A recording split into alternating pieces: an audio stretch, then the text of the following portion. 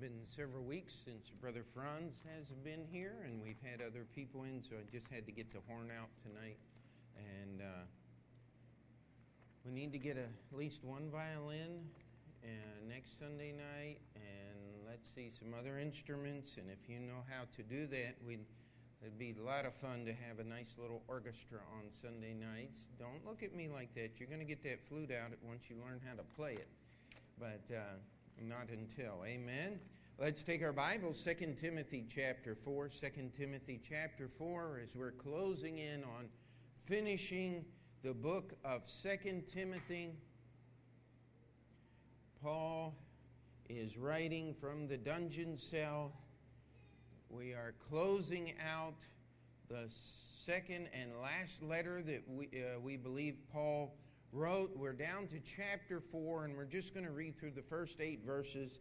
It says, I charge thee therefore before God and the Lord Jesus Christ, who shall judge the quick and the dead at his appearing in his kingdom, preach the word.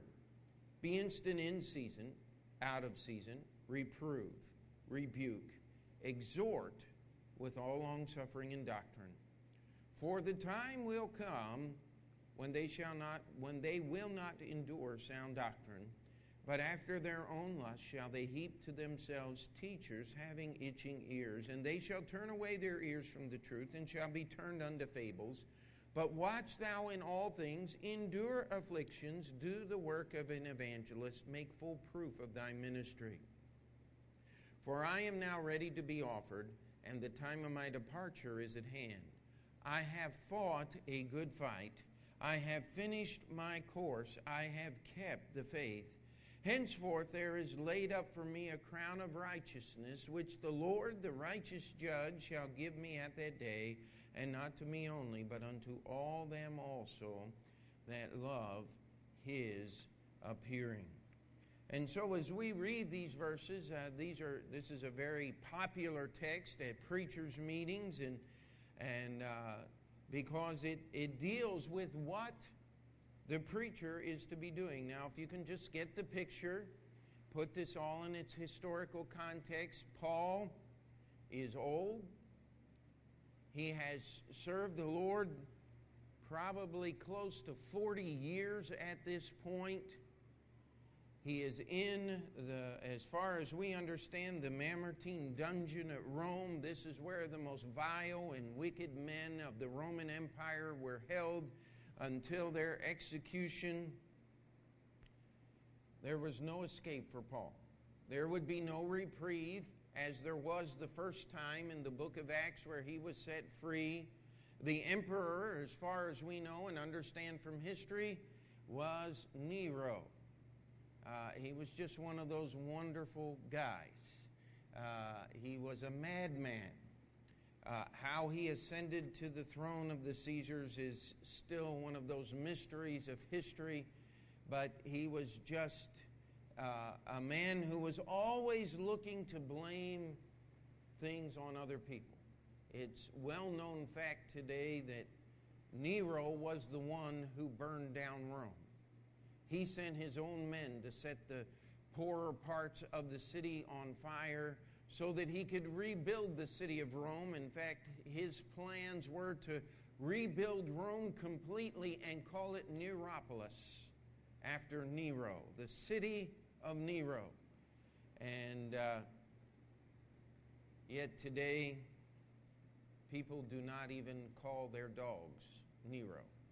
That was the kind of man he was. He was the one who was going to make sure that Paul did not finish his life in peace. And so as he's writing this last letter to Timothy, what is going through his heart, what is going through his mind is, I want to make sure that Timothy makes it. If there is anything that a preacher wants for those that are trained and sent out of the church he pastors, is for them to make it. And Timothy was dear to Paul, and now we come here, and he starts out this section, this chapter, with I charge thee. Now, has nothing to do with Visa and MasterCard or American Express. Amen? What the idea of charging is I am giving you a solemn duty to fulfill. He says, I am making you promise. I am demanding. And now I want us to notice that the first thing is Paul says, I'm charging you. In fact, even today when we have an ordination, there will be a charge preached. And our first ordination that our church is having is on schedule for our missions conference this year. Brother Hiram Davis. We have preachers coming down from all over New York State to be a part of that, and it is going to be an exciting time. I am looking forward to that. And one of the parts of the ordination right here is a charge, because you do not ordain a man lightly into the ministry. It is one of the most serious things that will ever happen. It is the most solemn responsibility. And by the way, Bible colleges don't make preachers. Ministerial associations do not make preachers. Denominations do not have the right to make preachers. Churches ordain pastors. The audience is not the people that are assembled. Who is the audience to whom Paul addresses? He says, I charge thee therefore before God. He said, I want you to understand, Timothy, the duties that you have undertaken here, the life goal that you have set before you. God is watching. God is concerned. And he said, and the Lord Jesus Christ, who shall be the judge of the quick and dead at his appearing and his kingdom. Now, I try to remind ourselves and myself of this on a regular basis when we get together and we sing songs as we have just sung songs. Yes, I enjoy the singing of songs. Tell you what, you can walk in this building all worn out, beat up by the world, and just start singing some of those grand old hymns. And it just changes everything now, doesn't it? It is one of the best medicines for the aching soul, is singing those beautiful hymns of the faith. But that's not the reason we sing them. The reason we sing them is because we want God to know that we are corporately praising Him and challenging ourselves to be His servants. That's what the songs are about. That's why we don't have 7-11 songs. That's where you repeat 7 words 11 times and just go over the same thing. God doesn't need to hear the same thing over and over again. He knows the hymns. But He wants us to sing them as an offering of praise. Now let me ask you a question. If the Lord Jesus were physically present, sitting up here on the platform, would you sing better than you did tonight? Probably so.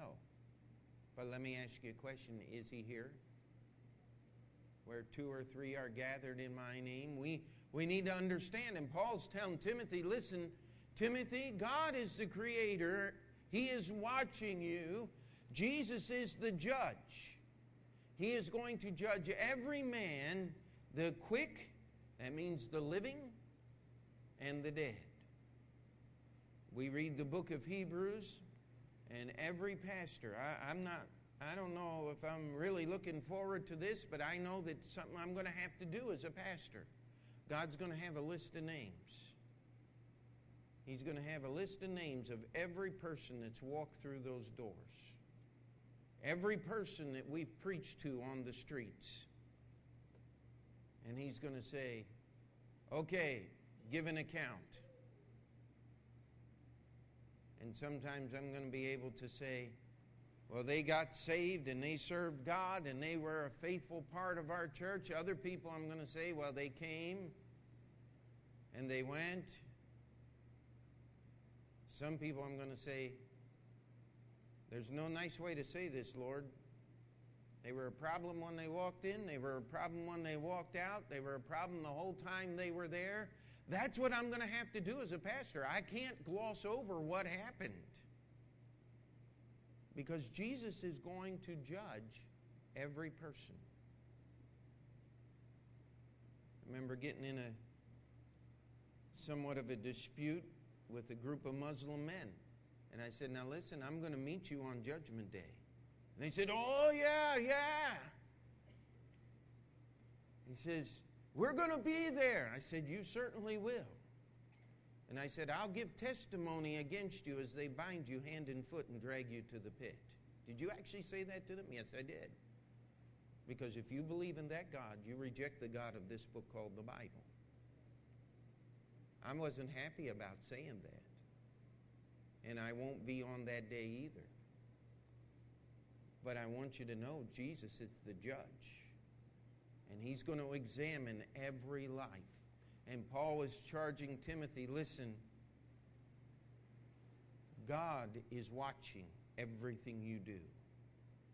The Lord Jesus Christ is going to judge everything you say. What is the charge? Verse 2. Preach the word. Brother Josh, when he was here, he said, what do you want your church to be known for? That's what I want our church to be known for. I want this to be a place where anybody walks through that door, they say, man, those people are nuts about the Bible. Amen? That is the job of the preacher. That is what the church is supposed to be about. You go to many churches and they're going to preach your emotional well-being. We need to build people's self-esteem. No, we do not. People think way too much of themselves. They think way too much about themselves. We need to think about the Lord Jesus Christ today, my folks. We need to be about the Word of God. I've been accused on occasion, I don't know why, of being very dogmatic and somewhat fierce. And I'm going, wait a minute, you don't know me very well. I just want you to know what the Bible says. And when I'm telling you what God says, I'm not making apologies. I don't have to back up. It's not going to get changed. Somebody gave me a book to read, and you pray for me. Hopefully, if things work out at camp, I'm going to read this book and give the man an answer. It's on geological dating.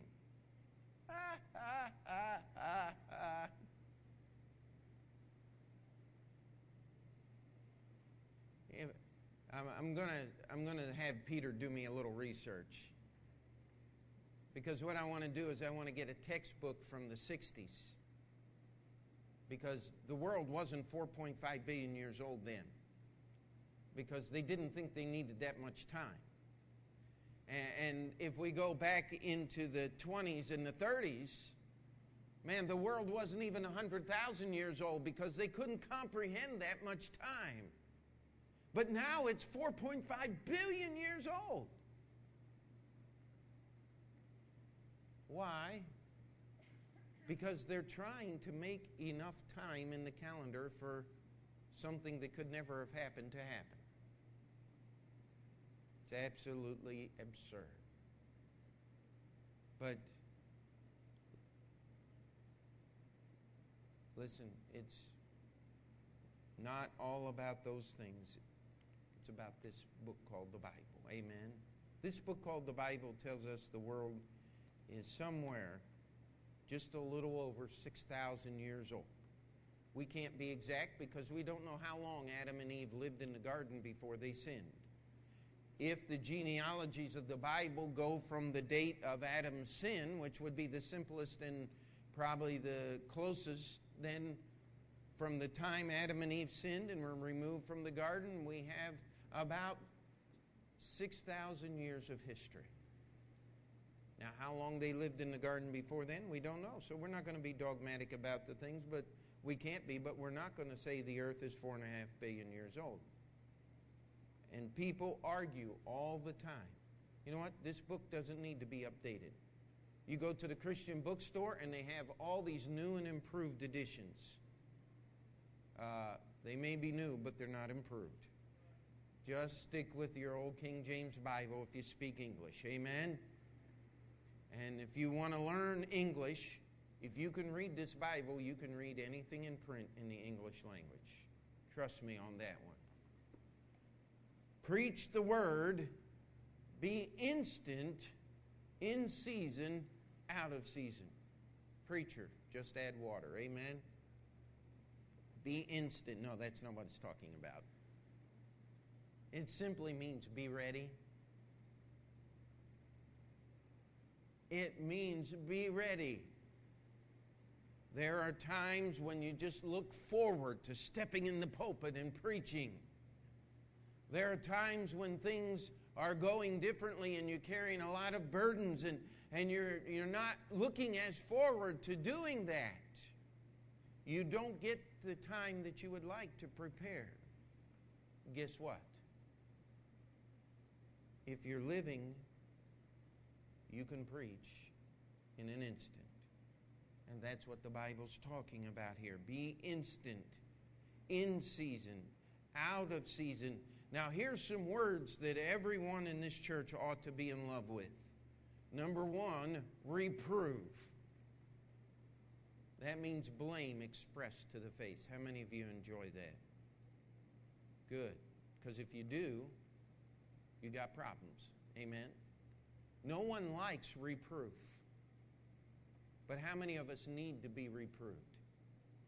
How many of us need someone to get in our face? That's why I like to go to preachers' meetings. Because I need preaching. Rebuke. I mean, that's a harsh word. But we need to be rebuked. We need to be told no. One of the biggest problems we have in American culture and society today is that people do not know the meaning of the word no. It's always maybe. I can't remember where I got the bumper sticker. I think Rachel got it for me. And I've slid it under the glass on my desk. It says, "What part of no don't you understand?" We got to get a hold of that truth. God's word says no. We do it anyway. Does God get upset? We're the one that pay for it, aren't we? If we only knew what we were losing. Exhort. We need exhortation. That is being told and encouraged to do what is right. That's what we want our services to be about. You've got to understand God's Word. And when you understand God's Word, guess what? It's going to tell you what is wrong. It's going to tell you absolutely not under any circumstances. You will step out of the bounds of God's protection if you choose this path for your life. Now let's work together to serve the Lord. Reproof, rebuke, exhortation. How is that to be done? It says, with all long suffering. Now, people like to end that one right there. But what does it say? With all long suffering and what? Did anybody read that last word? Doctrine. You know what? You can open up the yellow pages and look for church ads in the yellow pages.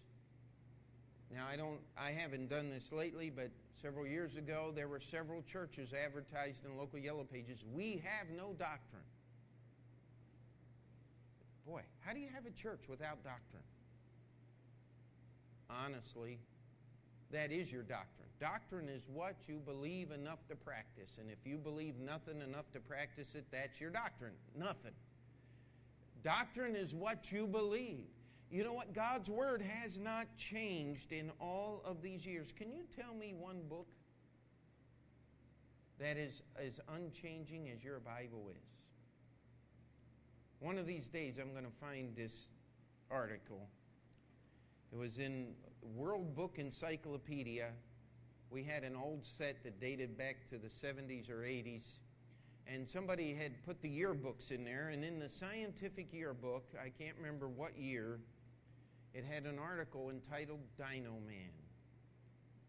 And it said, if only the asteroid hadn't hit the earth and destroyed all the dinosaurs 25 million years ago, we believe the dinosaurs would have continued to evolve until they would have looked like a man.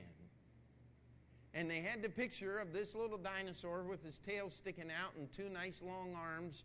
And he had the head of one of those funny looking little things with a big long beak. But they had interposed a drawing of a man and a dinosaur and said, this is where evolution is going. I want to get a hold of that article. It was hilarious. That anyone would say something like that is beyond ridiculous. It is beyond laughable. You know what? We haven't had to update the church to meet the needs of our modern age. What we need to do is have a kind of church the Bible says we need to have. Amen. We have not had to change how a person gets saved. You got saved the same way the Apostle Paul did. What would thou have me do, Lord? You have the same salvation that Peter got.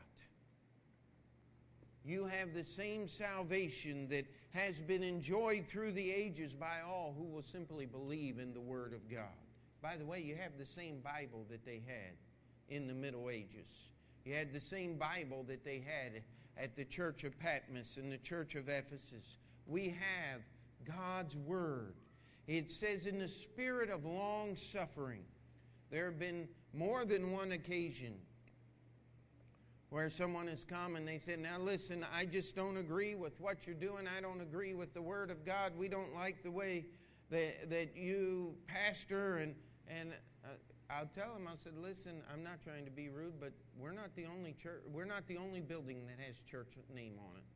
I said, now, if you're interested in a Bible-believing church, I'll give you a list of other churches that you can attend. Because we're not the only Bible-believing church in New York City. Amen? Praise the Lord, there's other ones. And if you can't stand me, I'll give you a name and some pastors you can go and look for. But let me tell you something. If you're leaving because you don't want to obey the Bible, we're not changing. We call it Open Door Bible Baptist Church because we believe the Lord gave us some open doors. They swing both ways. But let me tell you something. If you choose to go out, the door will be open if you choose to follow God's Word. Because we're not changing our doctrine. But we're going to be long-suffering. The door is open to anyone who wants to be a part of the church and wants to serve the Lord with us. Amen? We're waiting. And we'll be here by God's grace till Jesus comes back. Now, if you wait till then, it'll be too late. Forget about it. But if you choose to serve the Lord in this life, by God's grace, there'll be a church here that preaches and teaches God's Word till Jesus comes back. We're not going anywhere, but we're not changing anything. Amen? Now look at verse 3. It says, for the time will come. I put in your outline, is here. Amen? When they will not endure sound doctrine. Now, Paul is talking about people who call themselves Christians. As we were studying the Word of God, how many were here when we did that series on the history of the Word of God on Thursday nights? We were about 20 weeks or something like that. And contrary to popular belief, the greatest perversions of the text of the Scripture happened before 200 A.D. people took the Bible and they changed it. Some of the perversions of Scripture are nearly as old as the Scripture itself. We like to blame a guy named Origen who lived about 240 A.D. as being the founder of many of the perverted texts where they get these modern Bibles from today. He was not an originator of perverted texts, but he was a collator. He combed the libraries of the then known world, 240 A.D., to find every perversion, every piece of garbage that was produced by people who wanted to mix the Bible with the pagan religions of their area, and he put it all together. We do not have a copy of his master work, which is called the Hexaphala, a 10-version translation of the New Testament that went from almost a simple word-for-word translation to a numeric equivalent translation where he just took words that had the same numerical equivalent and put them in. In case you're wondering what that is, that's the basis of what the Jewish people call the Kabbalah today. It's just one step up from voodoo is what it is. This was the kind of man Origen was. It says, for the time will come when they will not endure sound doctrine. But how are we supposed to preach the word? With long suffering and doctrine. So what happens to those people who will not endure sound doctrine? Well, they're just going to go down the street and start their own thing, but they're going to call it by the same name. Nobody's going to start an organization and say, the unchristian church. Come worship Christ as never before. I mean, you might get a collection of some oddballs, weirdos, and other civilized cultural misfits, but you're not going to get people coming to church on a regular basis.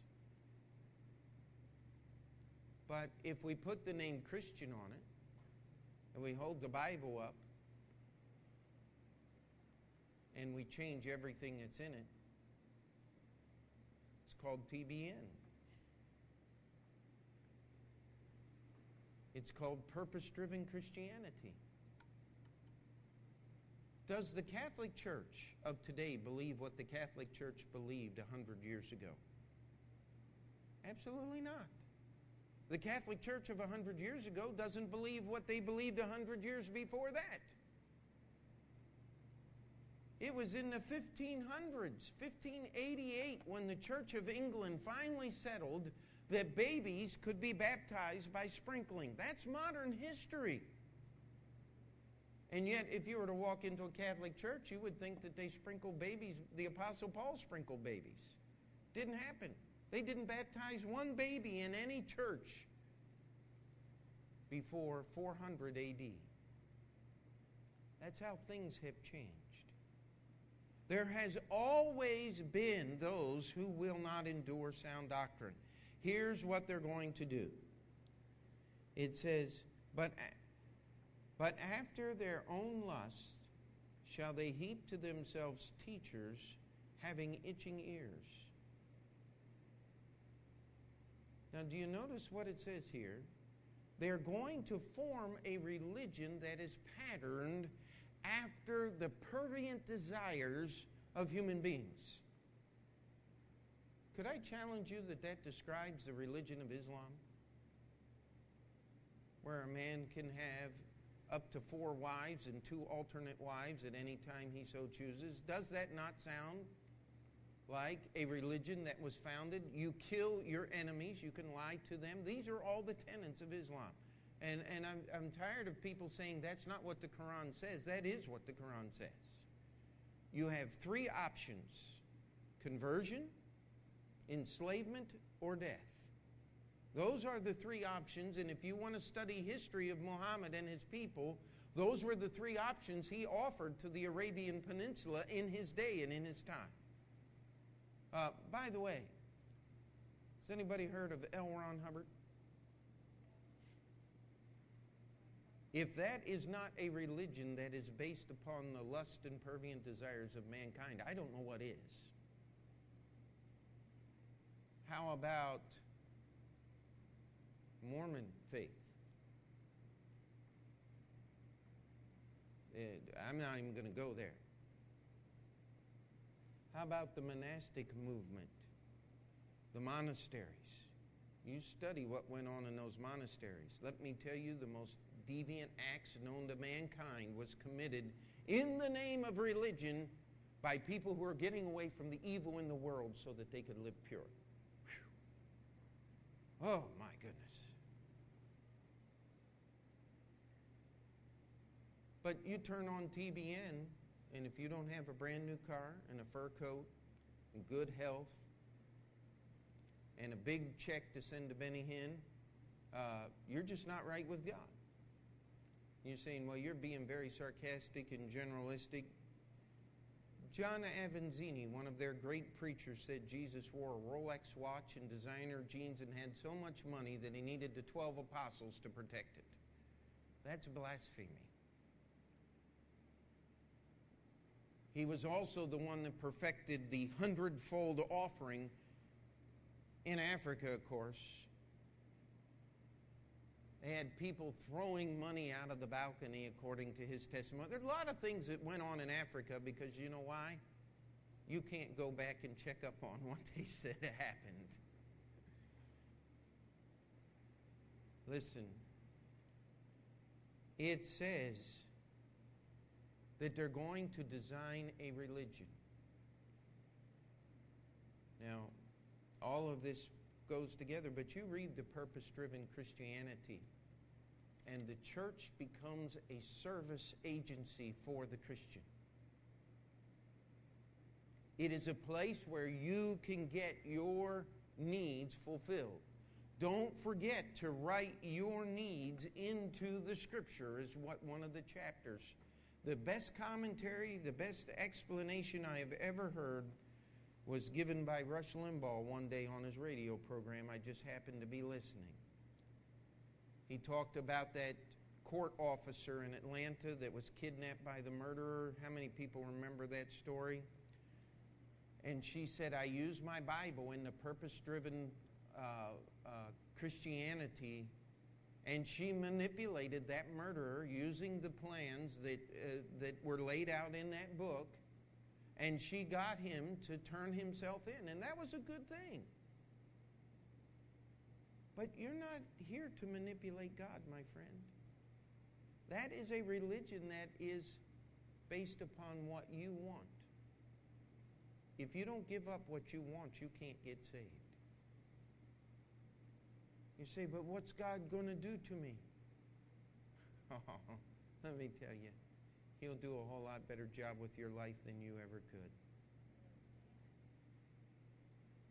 I was witnessing to Dennis at the wedding, and we were talking a little bit, and he said, well, you had enough time to have fun before you became a Christian. I said, well, I was saved at 11 years old. I said, I've had a lot more fun since I've been a Christian. And he looked at me and I said, you see, the kind of fun you have leaves a closet full of skeletons, doesn't it? And all of a sudden you could just see him going, oh, that one and that one and that one and that one. Yeah, okay, I know what you're talking about. Point taken. Listen, when you serve God, He changes what's in your heart. When you serve yourself, it's a life full of regret and sorrow and bad decisions. This is the religion of the world.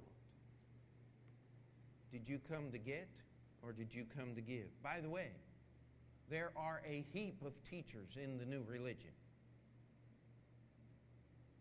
I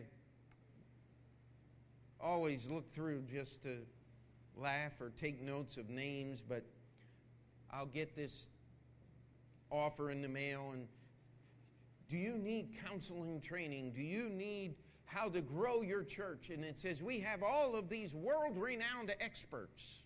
And it goes through. And it lists all these people, Dr. So-and-so from such and such, Dr. So-and-so, Mrs. So-and-so, Dr. Mrs. So-and-so, and all these names of these great experts. There's always going to be a heap of teachers in the false religion.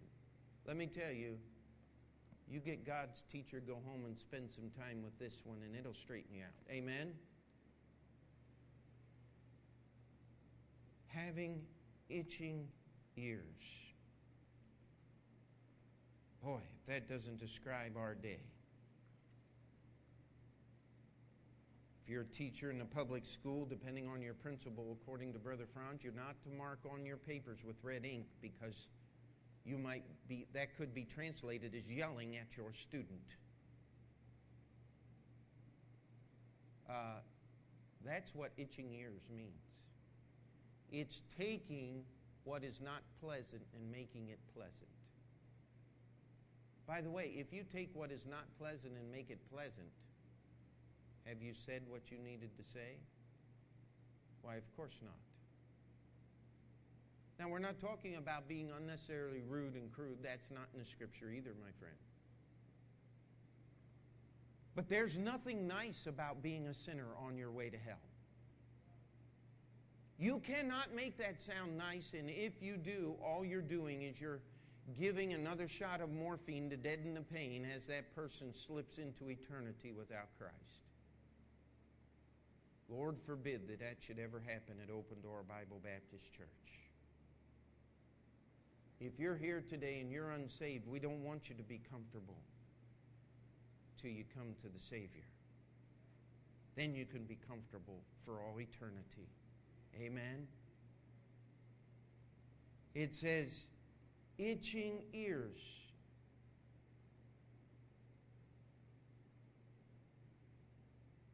It says, and they shall turn away their ears from the truth.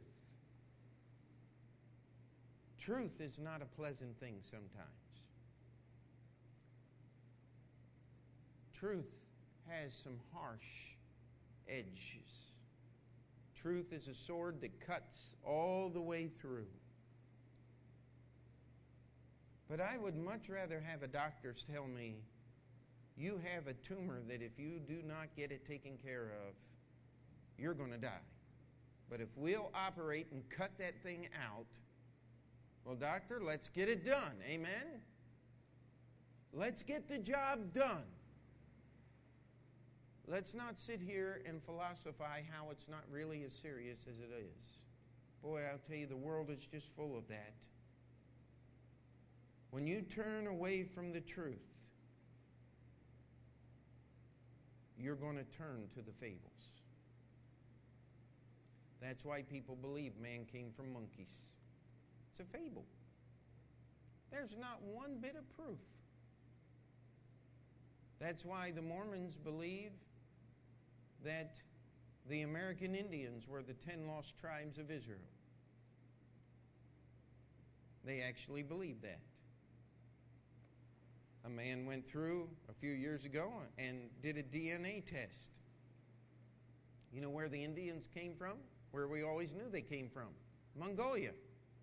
They are a Mongolian people.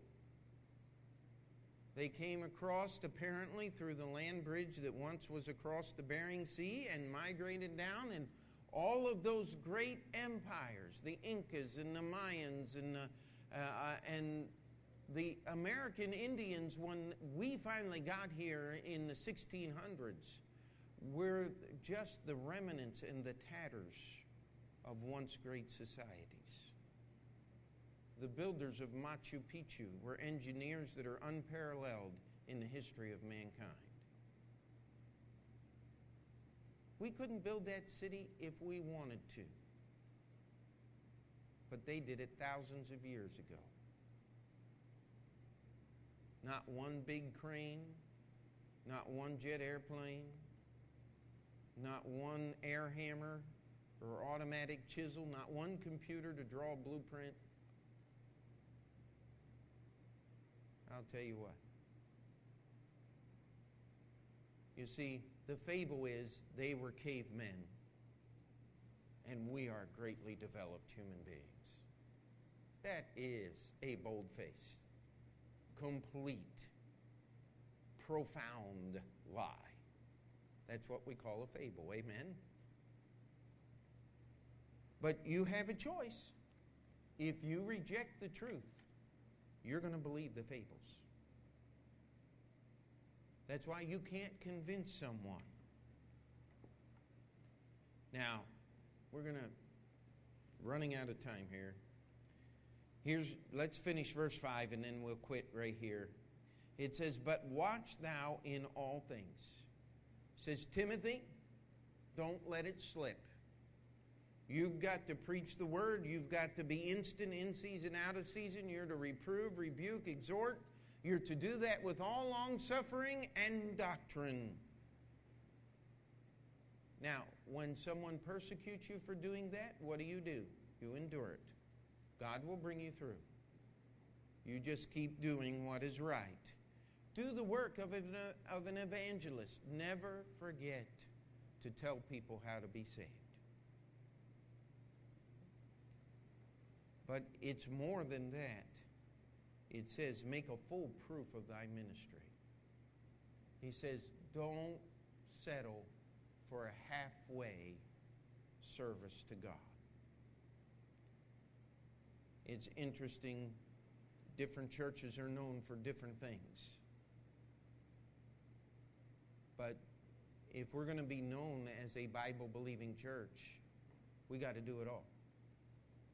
We got to support missions on the foreign field. We got to plant churches right here. We've got to take care of things at home, and yet we've got to reach out into the world in which we live. We've got to minister to our community, but we've got to win souls. But we've got to teach them to observe all things. That's discipleship. You know what? You're not going to move forward as fast in one area if you're taking care of all these things. But you can't be obedient to God unless you do the full circle. Amen? And that's what we're trying to do. This was Paul's charge to Timothy. It's good for us to be reminded of what we're supposed to be doing. Amen? Let's pray. Dear Heavenly Father, we come before you and we ask that you would bless our prayer time to follow.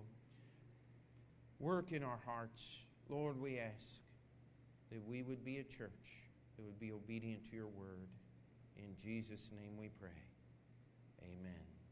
We'll take just a moment if anybody